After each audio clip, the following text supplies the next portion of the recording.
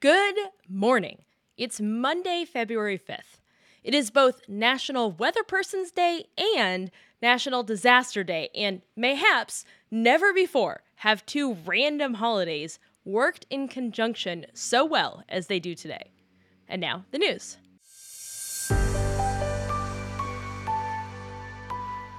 When we're starting with weather and traffic on the 10s and 2s, that's how you know it's a for real story. As of this recording, more than 170,000 customers are without power in Southern California as a powerful storm coming in through something called the Pineapple Express, yeah, that's the real name, makes its way through the area. Expect that number to go up because just a few hours ago, the number of customers without power was 60,000, and the winds aren't even as high as they're expected to go. So, it'll be more by the time you hear this, unfortunately.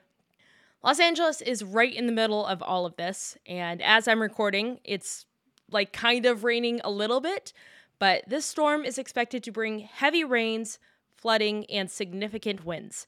It is also expected to last into Tuesday, so if you're in the area, well, I guess if you're in the area, you probably already know about the storm. Feels like it cannot possibly be that the first time you learn about this storm is through this podcast, but still, be safe. Listen to flood watches and warnings. Stay warm, stay snuggled, stay inside. The first official Democratic primary of the year happened on Saturday, and in a shocking result, Joe Biden won. That's not shocking. Biden easily won all 55 delegates in the state, besting Marianne Williamson, who got 2.1% of the vote, and Dean Phillips, who received 1.7% of the vote. The Dean Phillips thing is so funny to me. This guy is an actual elected official. He's a United States House rep, but he's been such a nothing House rep that the self-help author is doing better than him. He should do some reflecting, you know what I mean? Neither of them have dropped out of the race, which is also hilarious because why? Nikki Haley also doesn't really totally have a path forward, but I can also kind of understand why she's sticking around. You can make an argument either way for her. What are these silly little gooses doing still in the race? Anyway, next up, we've got the Nevada Democratic primary tomorrow and the Nevada Republican caucus on Thursday. We'll see how things go from there and if we end the week with all the candidates we started with. Oh, also Nikki Haley was on SNL last weekend. No comment.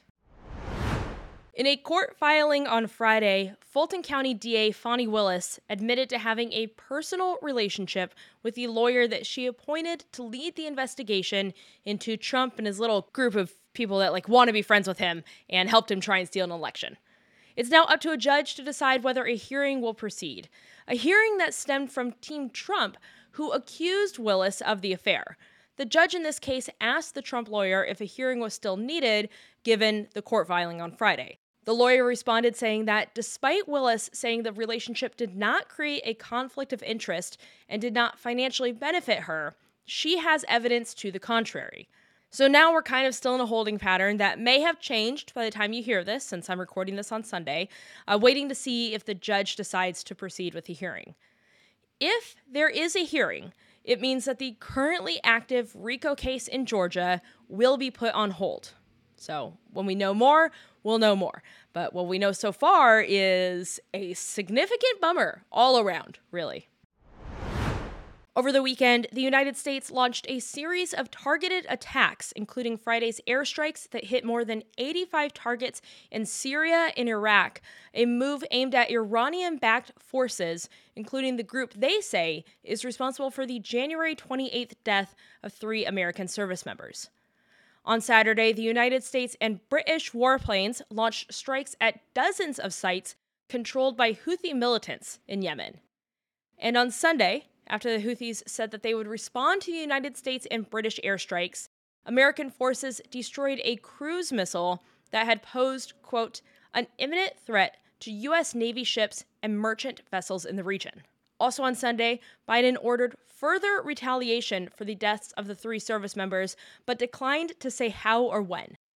Meanwhile, Secretary of State Anthony Blinken is headed back to the Middle East to continue negotiations related to the Israel-Hamas war and how it's all starting to get like a little real, guys.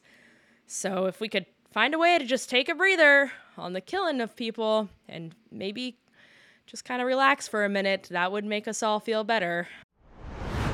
And that's kind of all the news, but I can't leave you like that. I can't leave you on a Monday with the last story being one about the impending doom of war. That's not manners. So here's something funny. Over the weekend, Trump took to his super lame social media echo chamber to ask his followers if he looks like Elvis. This is real. This is very real. Quote, "For so many years, people have been saying that Elvis and I look alike. Now this pic has been going all over the place. What do you think?" And then it's a picture of him, just a picture of him, and a picture of Elvis. Just, these are two separate pictures. And this man's brain is broken. I mean, politics aside, there's just, but like, you've seen yourself, right? I mean, dude's makeup line is terrible, so we know he's not looking in mirrors often enough, but like, certainly he's seen a picture of himself and a picture of Elvis and seen what those two things look like. And he believes this too. Like, he believes that he looks like Elvis. He said this back in 2018 as well. This dude's brain is broken. That's not, I know I said it before and I'm laughing, and I shouldn't be laughing because I'm not a doctor, but it doesn't seem good up there. You know what I mean? This would be like if I was like, yeah, me and Hannah Waddingham, indistinguishable. And then what's worse, him saying that or the weirdos that agree? Both are worse. Do I look like Elvis? My guy, I am begging you, get therapy. And that's it. That's the news. Please note that I did not make a joke about looking like Kelly Clarkson. That's because the joke just wouldn't have landed, since obviously as her kid's sister, there's a familial similarity there, especially now with the bangs. But I am proud of Kelly Clarkson and Hannah Waddingham and my bangs for how great they look today. And also weather people, it's actually raining out here, so they called this one right. But more than that, more than weather people, because hey, you're never wrong.